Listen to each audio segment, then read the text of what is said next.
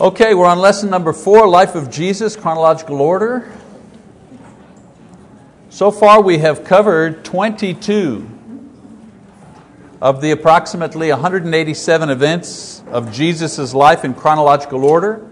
It's not that there were only 187 events in His life, obviously, but certainly that which is recorded has been broken down into that group of numbers. Last week, the section that we reviewed, remember the 7 periods? We did this in our first lesson. So last week, the section reviewed had to do with the early ministry around the northern area of Galilee, where He was raised. Tonight, our study begins with Jesus' appearance in Jerusalem. And we watch as His ministry begins to build momentum. And the section we're looking at is section 3, first Passover to second Passover. So we begin at number 23. Jesus cleanses the temple, John chapter 2, verse 13 to 25. Now the first glimpse we have of Jesus as a young boy is when He's at the temple and he's discussing the law with the scribes and the Pharisees. He was concerned at that time. He said, "What? Didn't you know I would be where?" Yeah, my Father's business, my Father's house at that time. But as a boy, He remained in subjection not only to His parents, but to the elders and to the leaders of the nation, so on and so forth. As a man, however, He still has a zeal for the Father's house, but now expresses it in a much more dynamic way since He has begun His public ministry. Now there's a debate whether or not there is 1 or 2 cleansing of the temple. Scholars go back and forth about that. In the book of John, John puts this incident at the beginning of Jesus' ministry, and in Matthew, Mark, and Luke, they put it at the point where Jesus enters Jerusalem triumphantly, and He goes into the temple to do this. So sometimes some say, well, there was only 1, they put it at different times. Good arguments on both sides. My own view is that John put it at the beginning and Matthew, Mark, and Luke put it at the end. So it seems to me there were 2 events, 2 similar events. Why not just go with what the Bible gives us? Why make up stuff? I mean, there are 2 multiplication of bread and fish. He fed 2 crowds relatively in the same way. So why not 2 cleansings? There were more than 1 miracle, more than 1 sermon, could easily be more than 1 cleansing. Anyways, both times, however, the reasons were similar for Jesus' actions. And His actions were, of course, throwing out the money changers, the animals, and so on and so forth. So there are 2 reasons why He did it. Number 1, there was a violation of the law going on here. I don't know if you can see that. It's kind of small for you, but I just wanted to put up a little map there. What was going on in the temple is that they were selling animals and exchanging money in the court of the Gentiles, and in doing so they were desecrating their worship. So the court of the Gentiles, the way that the temple was set up, this is a simple drawing here, it was separated into different sections for different peoples. And the idea was to show that God was in the center, and you went further out as the courts dictated. So the Holy of Holies was the most inner part. There was the curtain, the holy place, the burnt offering. This was the court of the priests. Only the priests could come in here. Only the high priest could come within the Holy of Holies. Only once a year the high priest. Out here you had the court of the men of Israel. So only males could go in this section here. And then the court of Israel, women could go here, children, women could go here. And then the furthest court out was the court of the Gentiles. And the court of the Gentiles was where proselytes would be, people who were not Jewish, culturally, but who had been converted to Judaism, or who were sympathetic to the Jewish religion.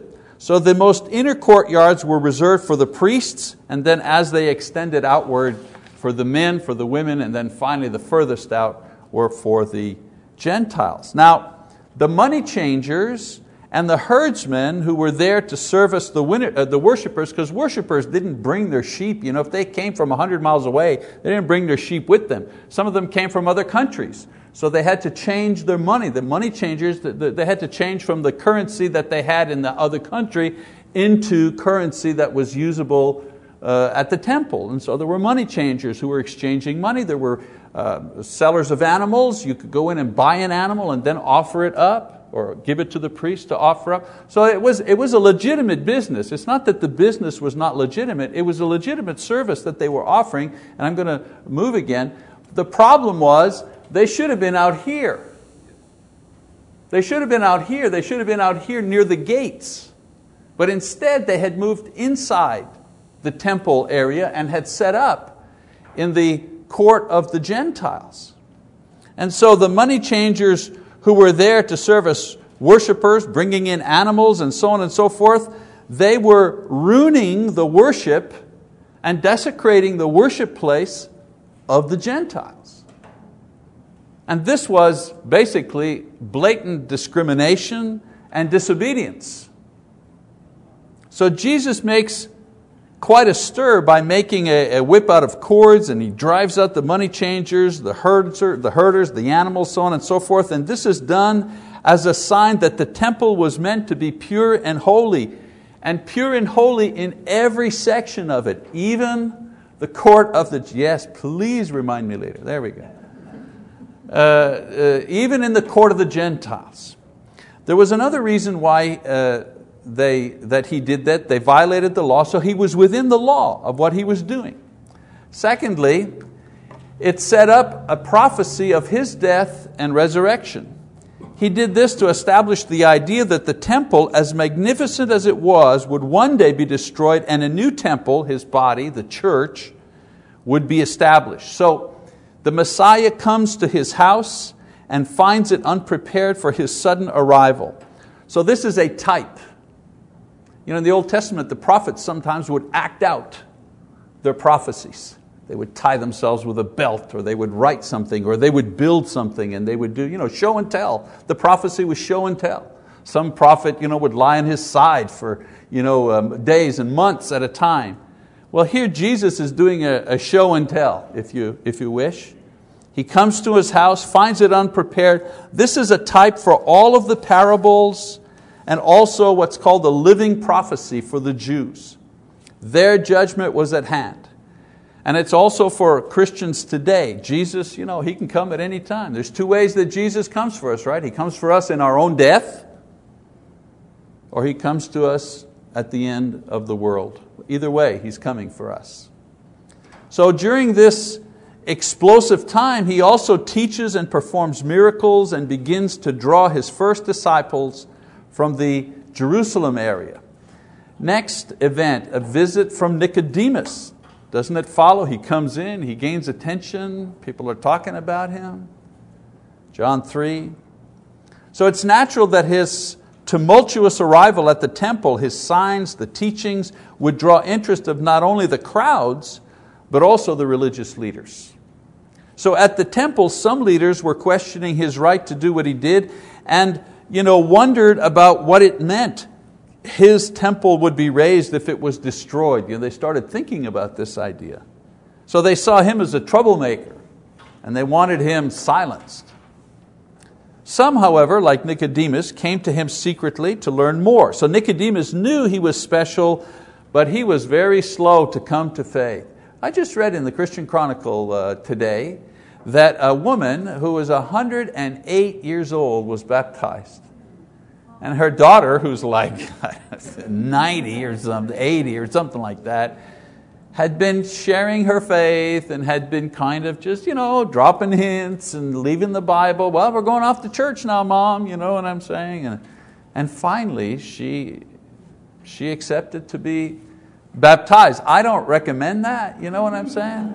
I don't recommend that. But she was slow to come to faith. Well, Nicodemus was one of those guys, slow to come to faith. Jesus shows him that even he, a teacher, a scholar, required the new birth in order to enter the kingdom. John's baptism was for everybody, even Nicodemus. Nicodemus didn't understand that night, but he stuck at it little by little, and we see him at the very end of Jesus' life when he tries to defend him, when they were accusing him unjustly. And then at his death, he provides the costly spices to properly bury him. So Nicodemus was a slow and cautious disciple, but he did finally come around. Some people are like kindling, they hear the gospel, boy, they're on fire right away, and they get others on fire. Others, boy, it just takes a long, slow time to get them excited about the Lord Jesus Christ. Number 25, Jesus now returns to northern Judea. Chapter 3:22-3 of John. So after the dynamic appearance in Jerusalem, Jesus begins to travel back to the Samaritan territory in the northern part of Judea to work with John, who was there, preaching, baptizing. As a matter of fact, for a short time, Jesus' preaching and John's preaching, they overlap. They're actually preaching the very same thing, right? I think I have a map here. Again, I'm going to move a little bit over here. So Jesus is down in Jerusalem, and of course He's up Nazareth here and the Sea of Galilee. Capernaum is on the other side of the sea. That's His house. That's where He lives. And so they move through the Samaritan region, okay? And John the Baptist was baptizing right here, Salim, or Aenon, right here, in this area here, in the Jordan River. And so if you read that passage, you find that that's where Jesus also was. Jesus Himself, the book says, the Bible says, He did not baptize, but His disciples did as He preached. Essentially, for a time, the message, John and Jesus, their message was the same. They were both preaching exactly the same thing. Repent and be baptized, for the kingdom of heaven is at hand.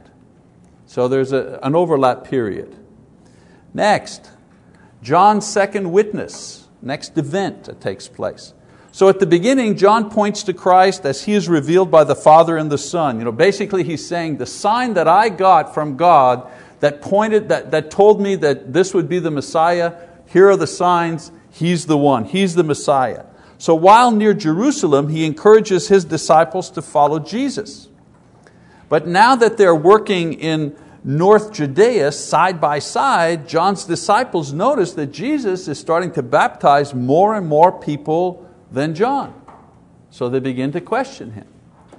And so John answers them by acknowledging that the purpose of his ministry was to prepare the way for Jesus' ministry. And that's okay. The fact that Jesus' ministry grows and his diminishes, he says that's exactly the way it's supposed to be.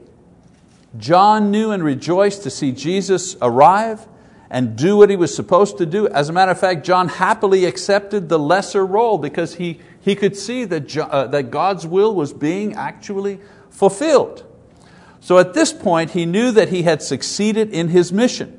But a little bit later on, he'll doubt. We'll get to that. 27, next thing that happens, John is imprisoned. Okay, now we had one guy preaching this, stirring up the crowds.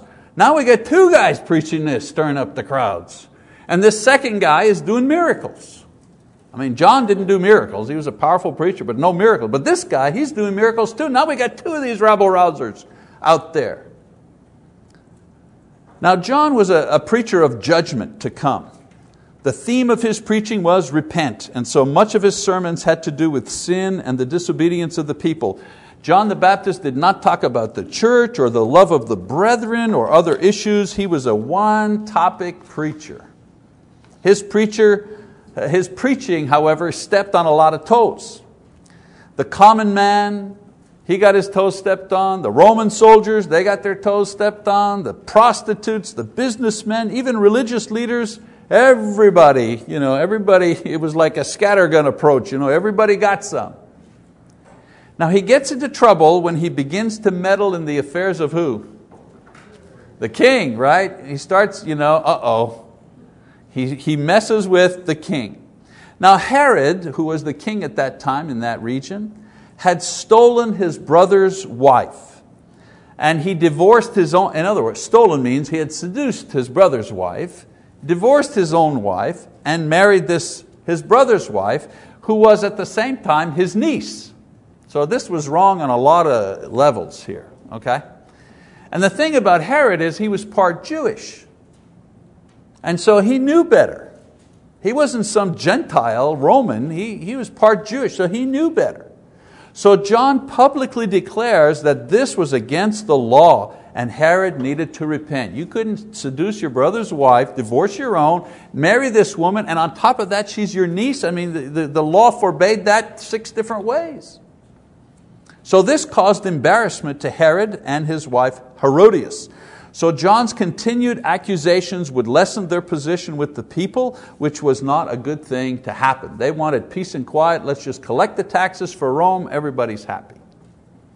In order to silence him and stop him from stirring up bad publicity, Herod has him arrested, thrown into prison, whatever charge, insurrection.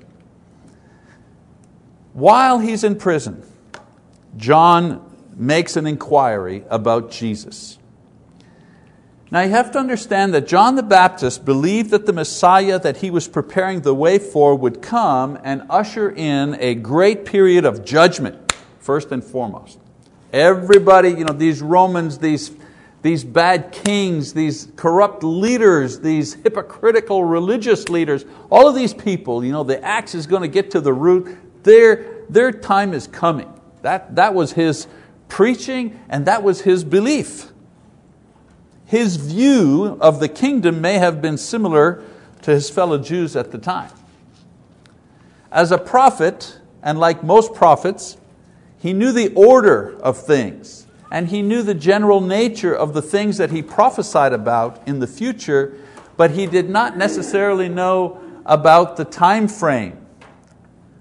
He didn't know about the time frame. You see what I'm saying? Like he knew what was going to happen. I'm the precursor, that's me, and then the one that's coming after me, he's the Messiah, and then there's going to be a judgment, and then there's going to be a renewal. He knew the things that were supposed to happen, the sequence.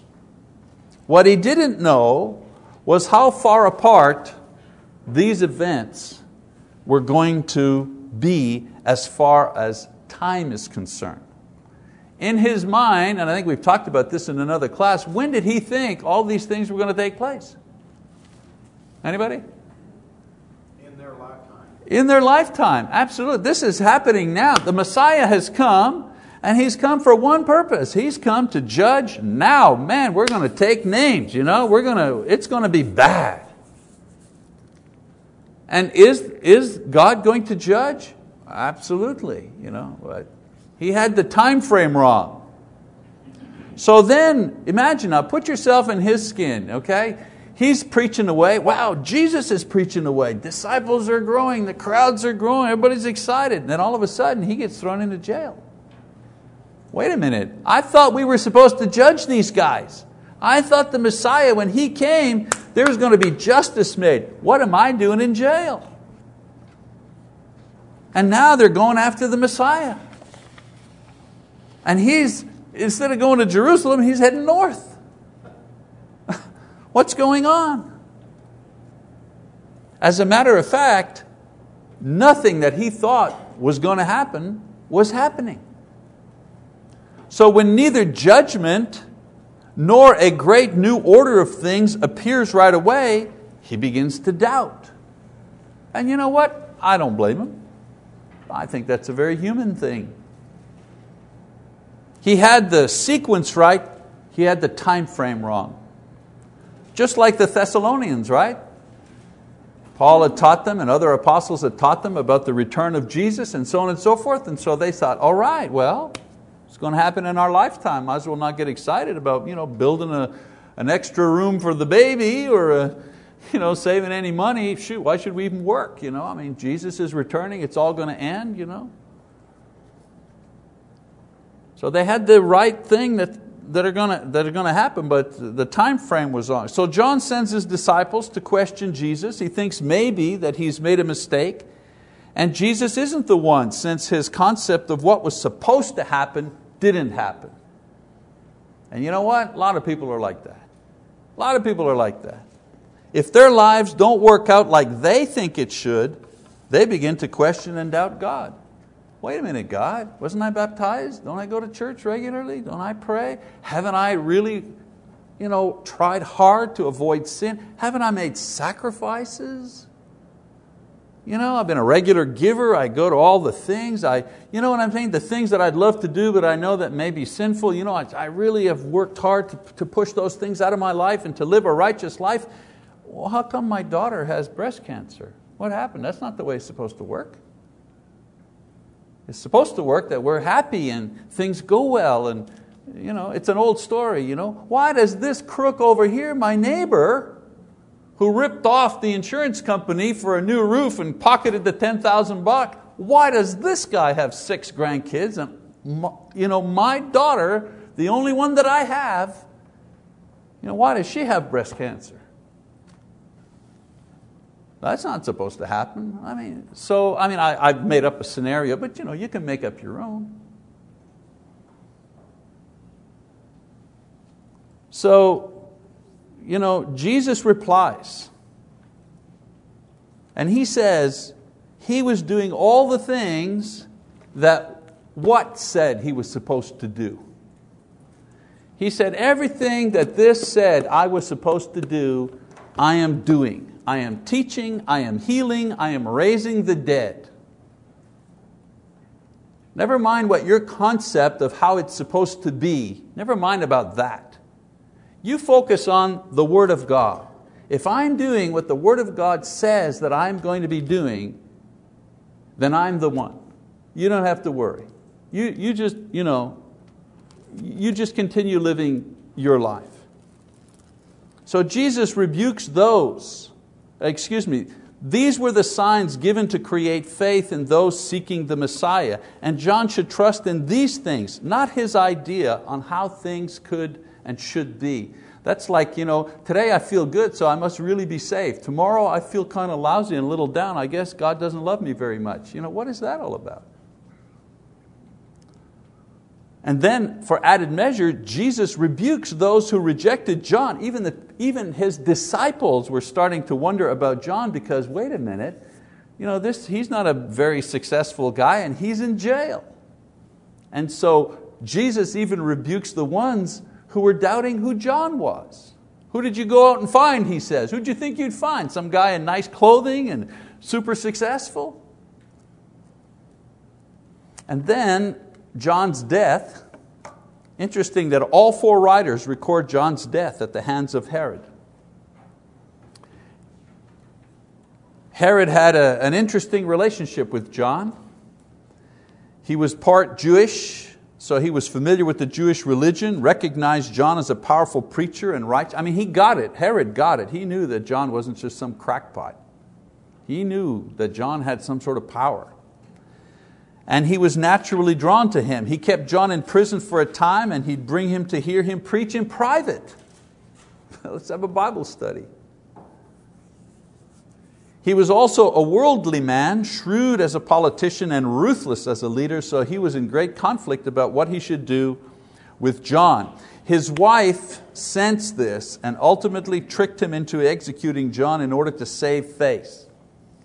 So when Jesus hears about John's death, he leaves the area of Judea altogether that he's working in and he returns back to Galilee, a safer and a friendlier place for him to be for the time being. Next event follows right after that is the Samaritan woman. Where is he? Well, he's in Samaria. What's he doing? He's preaching, he's baptizing, he's working. I'm working here. So we know that he was in Samaritan territory baptizing with John. John is taken away. John is killed. It's time to move along. And during this period on the way home, he meets a Samaritan woman at a well and speaks with her. You know the story.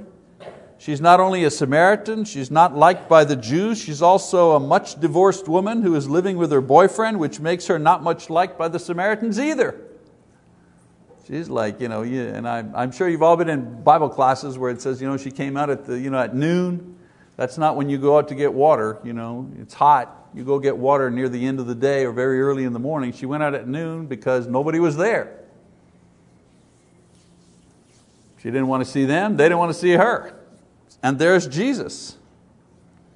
So Jesus reveals His true person to her. That is so amazing when you think about it. A totally rejected Samaritan woman, and He goes ahead and reveals to her who He is. That's just amazing. That He revealed who He is to a Samaritan woman, and the first person to know of His resurrection is a woman. So He reveals her past, but more than that, He shows her kindness.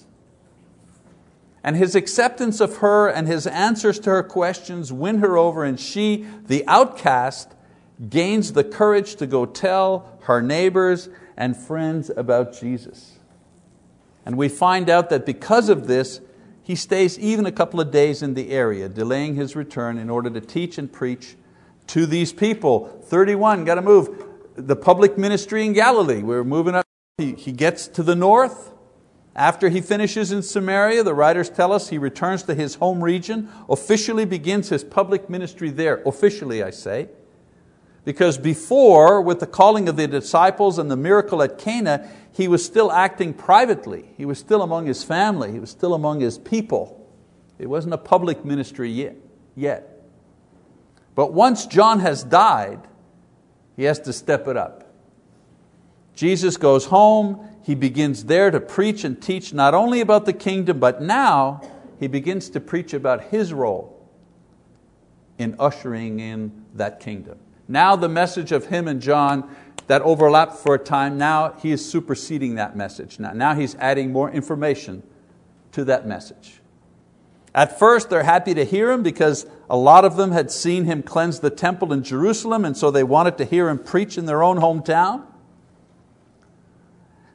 And He follows that up with a second miracle at Cana. I shouldn't say second because we don't know all the miracles He did. So another miracle at Cana. We know that miracle was the first. This is another one. So He returns probably to the friend or to a relative where the wedding had been held for a visit.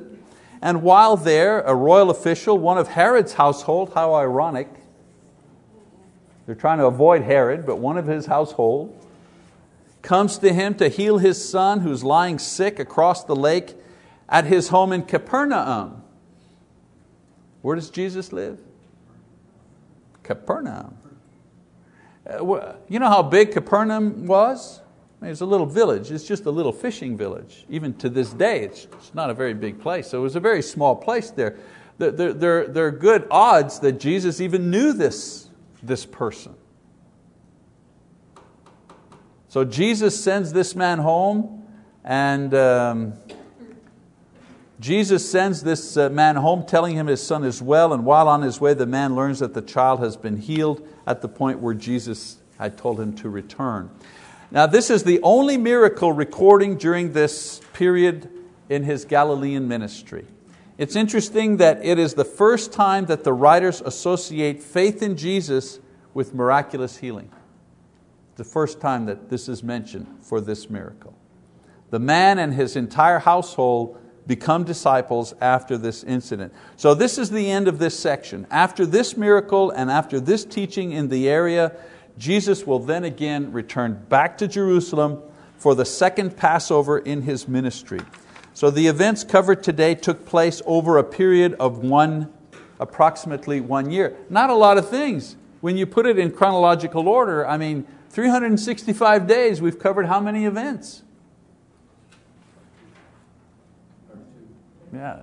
Well, just in the Galilean ministry, not a lot of things going on. 32. If you talked about things that happened in your week, you could list 32 things pretty quickly.